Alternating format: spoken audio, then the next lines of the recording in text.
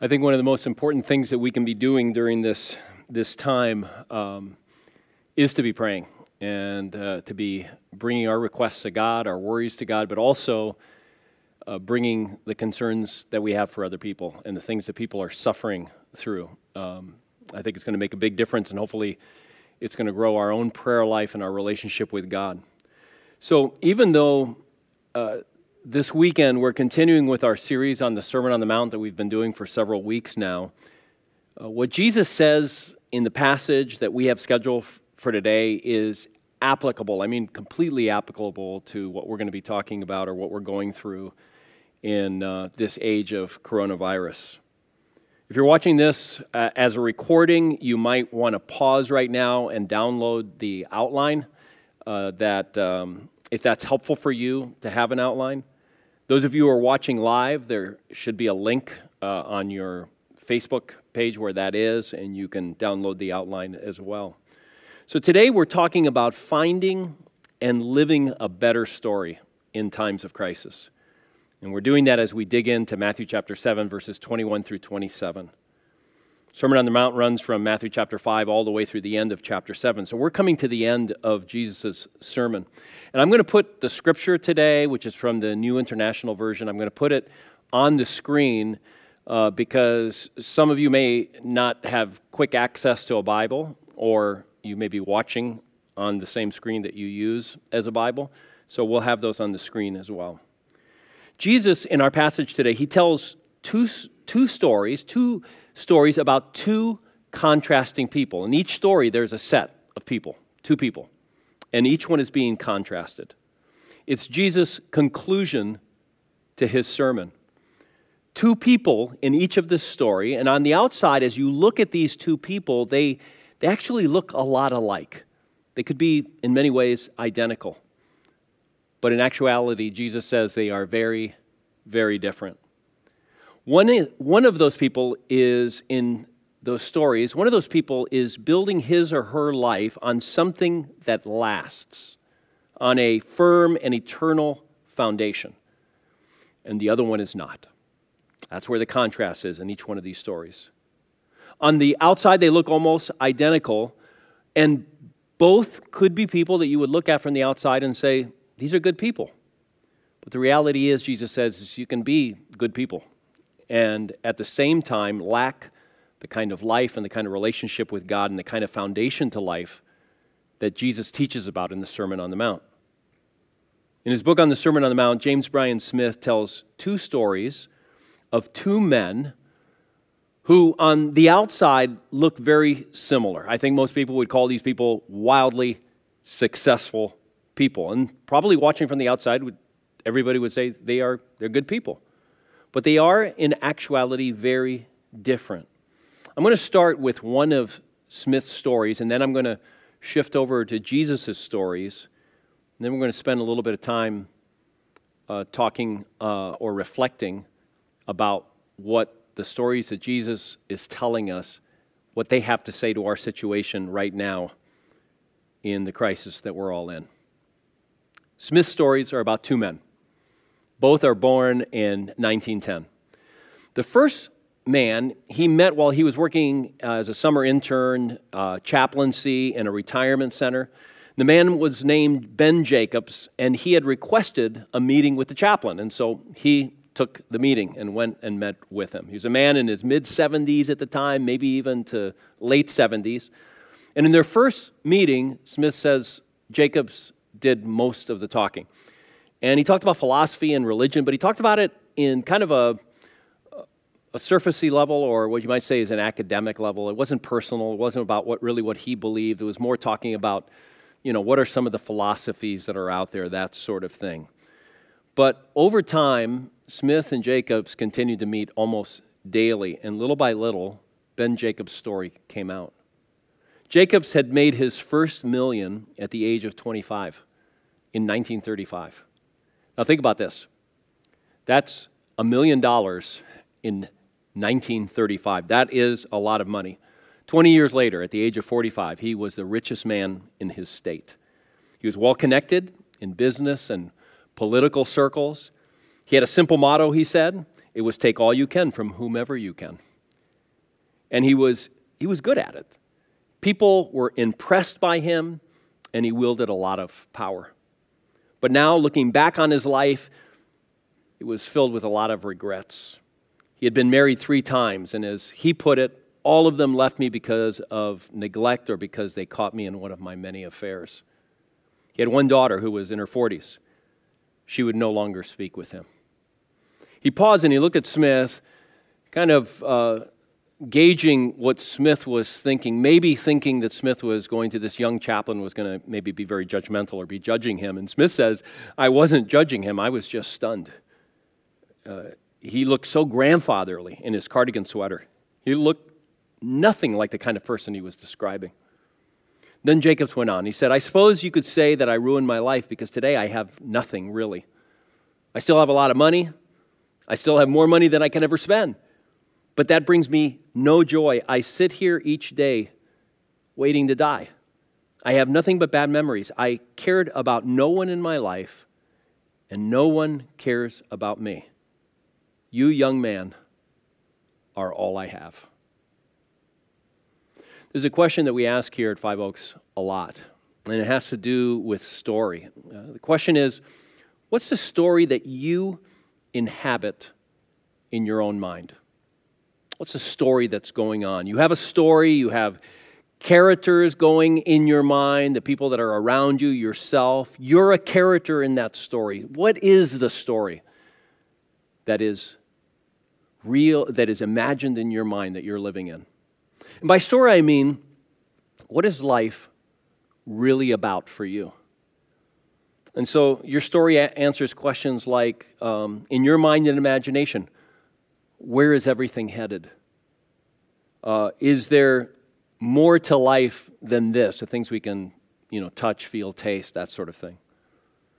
Your story answers the question, where and in what is the source of true happiness? Because we're all searching for happiness.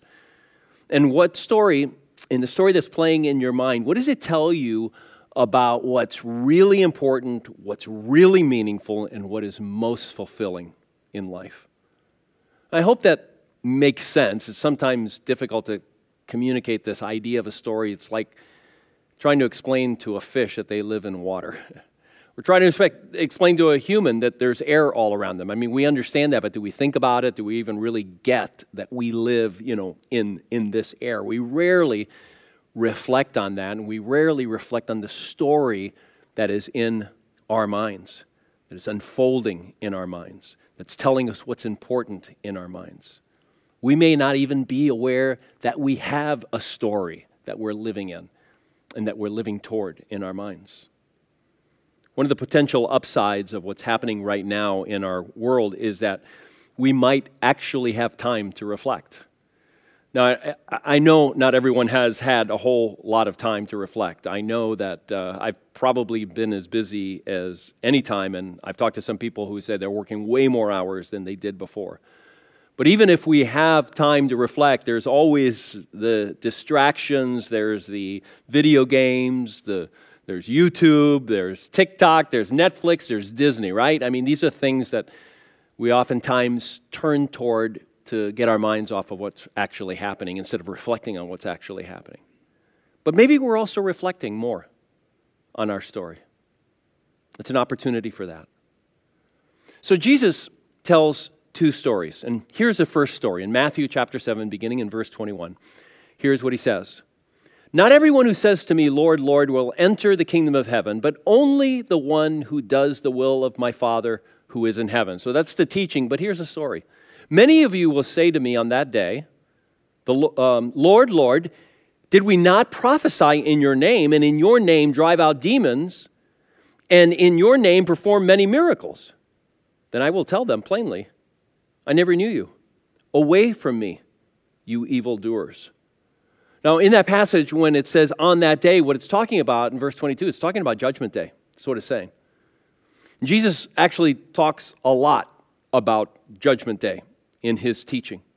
And he talks about what's going to happen on Judgment Day, which is that there's going to be a sort of sorting that is going to be taking place. And the sorting out of things is always going to be based on the trajectory of a person's life.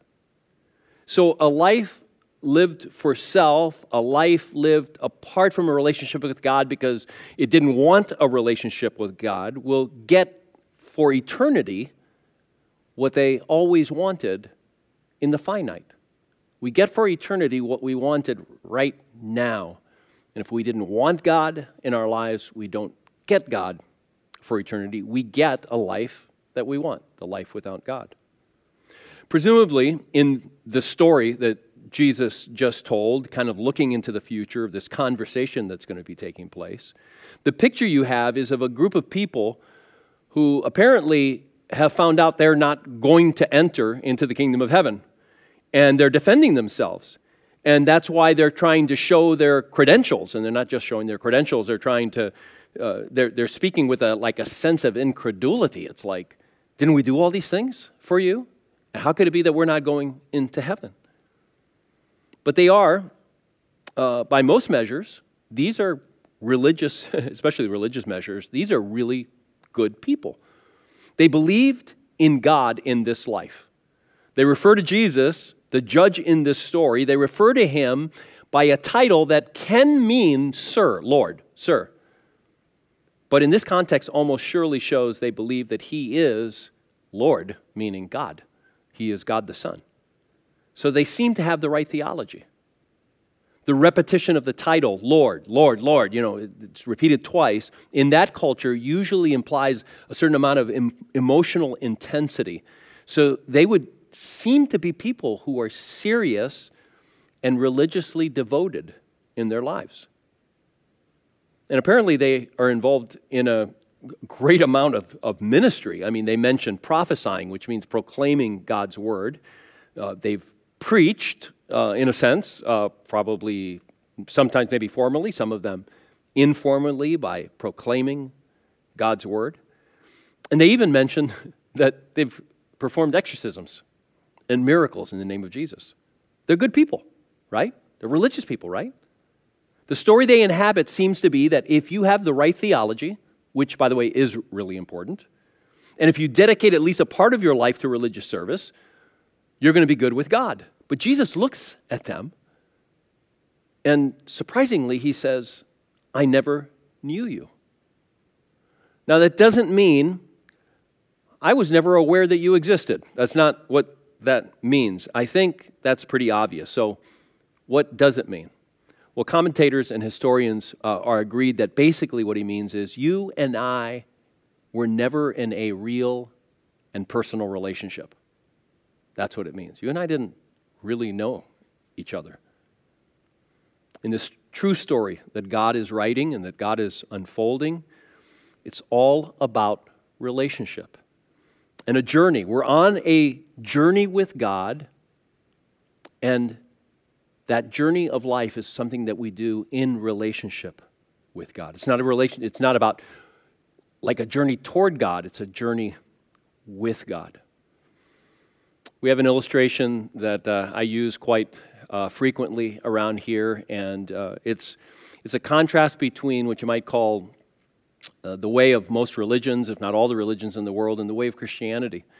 And the way of most religions, or you might say the way that people oftentimes think about if they believe that there's a God and if they believe that there is eternal life with God, what they think is, they think of this long journey, a difficult journey of trying to be a good person, and if you could have the next slide up here, trying to be a good person and trying to get to this door, and we finally, after a lifetime of working hard and trying to be good and trying to be better maybe than the bad stuff that's in our lives, we get to the door and we knock and we hope that God will look in and say, you've been good enough, I'm going to let you in. But that's not Christianity. Christianity is about a journey with God, and it's about a door right at the beginning of that journey. And we enter through the door not by proving ourselves, but we enter through the door by God's grace, unmerited favor toward us. That's what grace means. He has favor towards us, and it's completely unmerited. And by putting our faith in His merit, in what Jesus did, Jesus coming to this earth, dying on a cross for our sins, taking our place, and then raising to life so that we can be raised to life. We go on this journey. We enter through that door by grace and by putting our faith and trust in Christ, as the Bible says. And then we walk through that difficult journey until that final day when we enter into the kingdom of heaven. Here's a second story that Jesus tells. It's in Matthew chapter 7, verse 24. And here's what he says.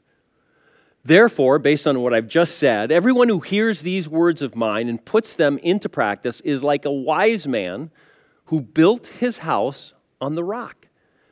The rain came down, the streams rose, and the winds blew and beat against that house, yet it did not fall because it had built its foundations on the rock. But everyone who hears these words of mine, he's referring to the sermon that he's just given, the Sermon on the Mount, who hears these words of mine and does not put them into practice, is like a foolish man who built his house on sand.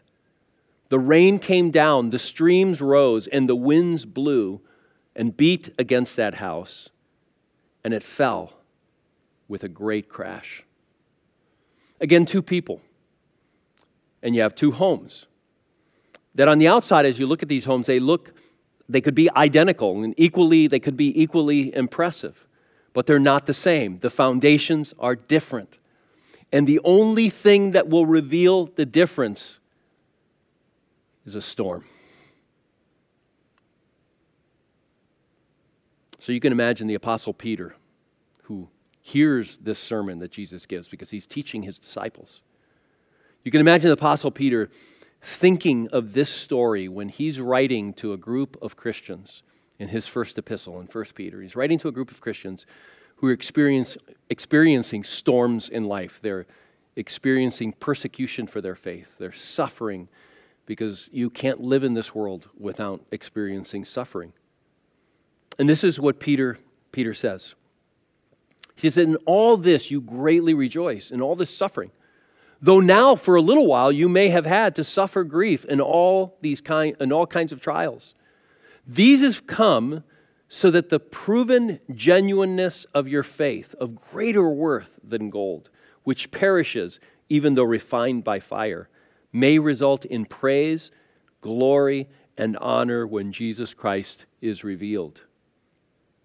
Though you have not seen him, you love him. And though you do not see him now, you believe in him and are filled with an inexplicable and glorious joy. For you are receiving the end result of your faith, the salvation of your souls. The storm, in this case, he uses the image of a fire, tests the genuineness of a person's faith and actually proves the genuineness of a person's faith. And notice what it says in verse 8. He talks about three marks of genuine faith. And the first one is love for God. That's the relationship. It's love for God. Not just duty, not ministry, not just obedience, not just service. Actually love. That's a personal knowing, a relational connection with God. The second mark of genuine faith in this passage is believing in Christ. And that means trusting him. So the second mark is trusting Christ. So you have a relationship connection of love, and then you trust Christ. And then the third mark is being filled with an inexpressible and glorious joy. All as a result of testing, of suffering. All as a result of a crisis. In Jesus' story, one man builds on the foundation of Christ's teaching, the kind of teaching you find in the Sermon on the Mount. On the other one, presumably doesn't build on that. So Smith, James Bryan Smith, he tells the story of another successful man. This one was also born in 1910. A man who Smith got to spend an afternoon with. This other man was John Wooden, the legendary UCLA basketball coach. He's pictured here at the age of 96. He won when he was coaching, he won 10 NCAA basketball championships. The next coach on that list, winningest coach, has won 5. He coached some of the greatest NBA players. Most of them stayed in great contact with him and were constantly going to him because They wanted to gather more wisdom for life from him. He's also known for his philosophy of coaching, his practices in coaching, and is considered by a lot of people to be the greatest coach that ever lived in any sport, period. The greatest coach. Well, Smith got to spend a good part of an afternoon in conversation with Wooden. And in that afternoon, Smith asked Wooden, what, in your opinion, is the secret to life?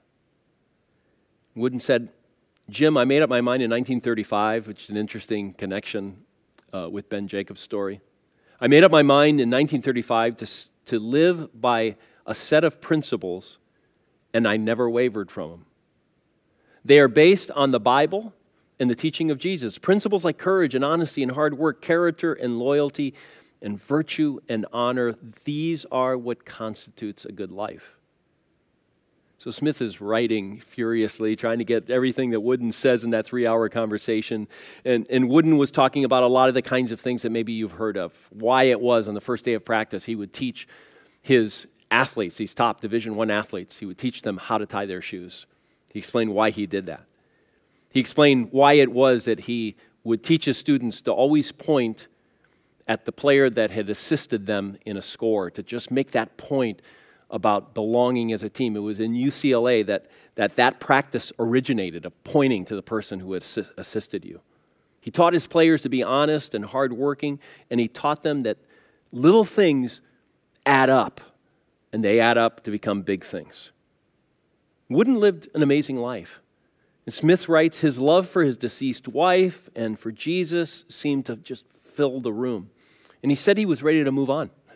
He was ready to go be with Jesus and be reunited with his wife. 2 men born the same year, Ben Jacobs and John Wooden. Smith writes this. He says, they lived through the same century, witnessed the Depression, 2 world wars, economic suffering and prosperity, and over a dozen presidents. They lived in the same country, though on different coasts. Neither one started out with a greater or lesser advantage over the other, yet the differences in their lives were stark. What was the difference? Ben had lived his life under an illusion, a false story about life and happiness, which ruined his life. When I met him, he was living his final days in fear of death.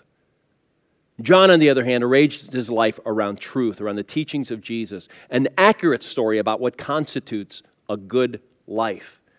By following that storyline, he had lived a glorious life. He was content and looking forward to a radiant future with Christ. Ben built a life on shifting sand. John built his life on the strong rock of Jesus. One of these men looked at how Jesus said to live, if he ever looked at all, and he probably would have thought in his mind, that's a ridiculous way to live. Too complicated, too soft, sounds like a loser's way to live. A lot like the story that I told in, I think it was the first week of this series. Michael Wilkins, how he had been a successful and popular athlete in high school. And it was in high school that when his Sunday school teacher was teaching the very beginning of the Sermon on the Mount, the Beatitudes, he listened and he just thought, that is the craziest way to live. That is just absolutely a loser way of life. And yet you fast forward, he's in Vietnam. It's been an incredible day of fighting. He's watched all kinds of his friends fall under hails of bullets. They were under his leadership. And he's broken. And he's understanding for the first time the kind of humility and spiritual brokenness that Jesus says is a blessed kind of brokenness, a blessed life. The other man looked how Jesus said to live, and he thought, this reveals how to live a good and beautiful life. And to fail to live this way, it's not going to end well. And so to change the metaphor just for a minute from story to the metaphor of a map, these men live by different maps. It's been said if a map doesn't agree with the ground, the map is wrong. I think I may have the ground is wrong. The map is wrong. If the map doesn't agree with the ground, the map is wrong. It's the same with the story that's in your mind. If the story doesn't agree with God's story, which is the accurate story, your story is wrong. James Bryan Smith writes this. He says in the Sermon on the Mount, Jesus is not demanding we live his way in order to get his blessing or get into heaven when we die. He is simply telling the truth about our reality.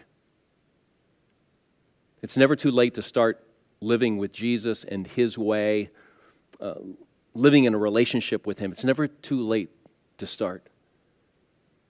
The kind of life where he was going to say to you, I know you, because you entered that door of his grace by putting your faith in him, and you've traveled with him on your journey. In one of his almost daily conversations with Ben Jacobs over that summer, Smith pointed Jacobs to Jesus. And then he kept pointing Jacobs to Jesus. But Jacobs said it was too late for him. He had messed up his life, and he was beyond redemption, to which Smith's response was, God's favorite activity is redemption. And it doesn't matter how old you are or how far away you are from God or what you've ever done. And that started them reading the Gospels together and talking about God's grace and forgiveness and about the personal transformation that God brings into our lives, the kind that only God can bring in our lives. At the end of the summer, Jacobs told Smith that he had decided to follow Jesus. And he had asked for forgiveness from God, and he felt that God had forgiven him. And he actually showed Smith a letter that he was going to send to his daughter asking for her forgiveness. The last time he heard about Ben came many years later when his daughter wrote him and told James Bryan Smith that Ben Jacobs had died at the age of 88. She said that they had reconciled, that Ben had lived his faith all the way to the end. She said he had spent the last years of his life as a changed man, and she said that her dad had told her about the summer sessions they had had together and how appreciative he was of Smith. James Bryan Smith writes, Ben did not live a radiant life, at least for the first 75 years, but he was transformed and experienced a decade of devotion to God. According to his daughter, Ben died a radiant death.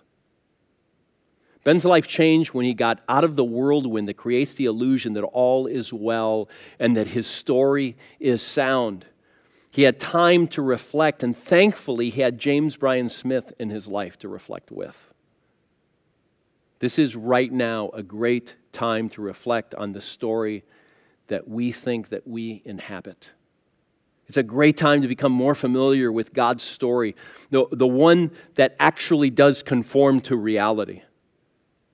We're going to be offering as a church, we're going to, as we normally do, but in different ways, we're going to be offering all kinds of resources for doing that, for reflecting on our stories within God's story over the next few weeks. For some, it might be a time to investigate God's story. It might be you who needs to investigate God's story.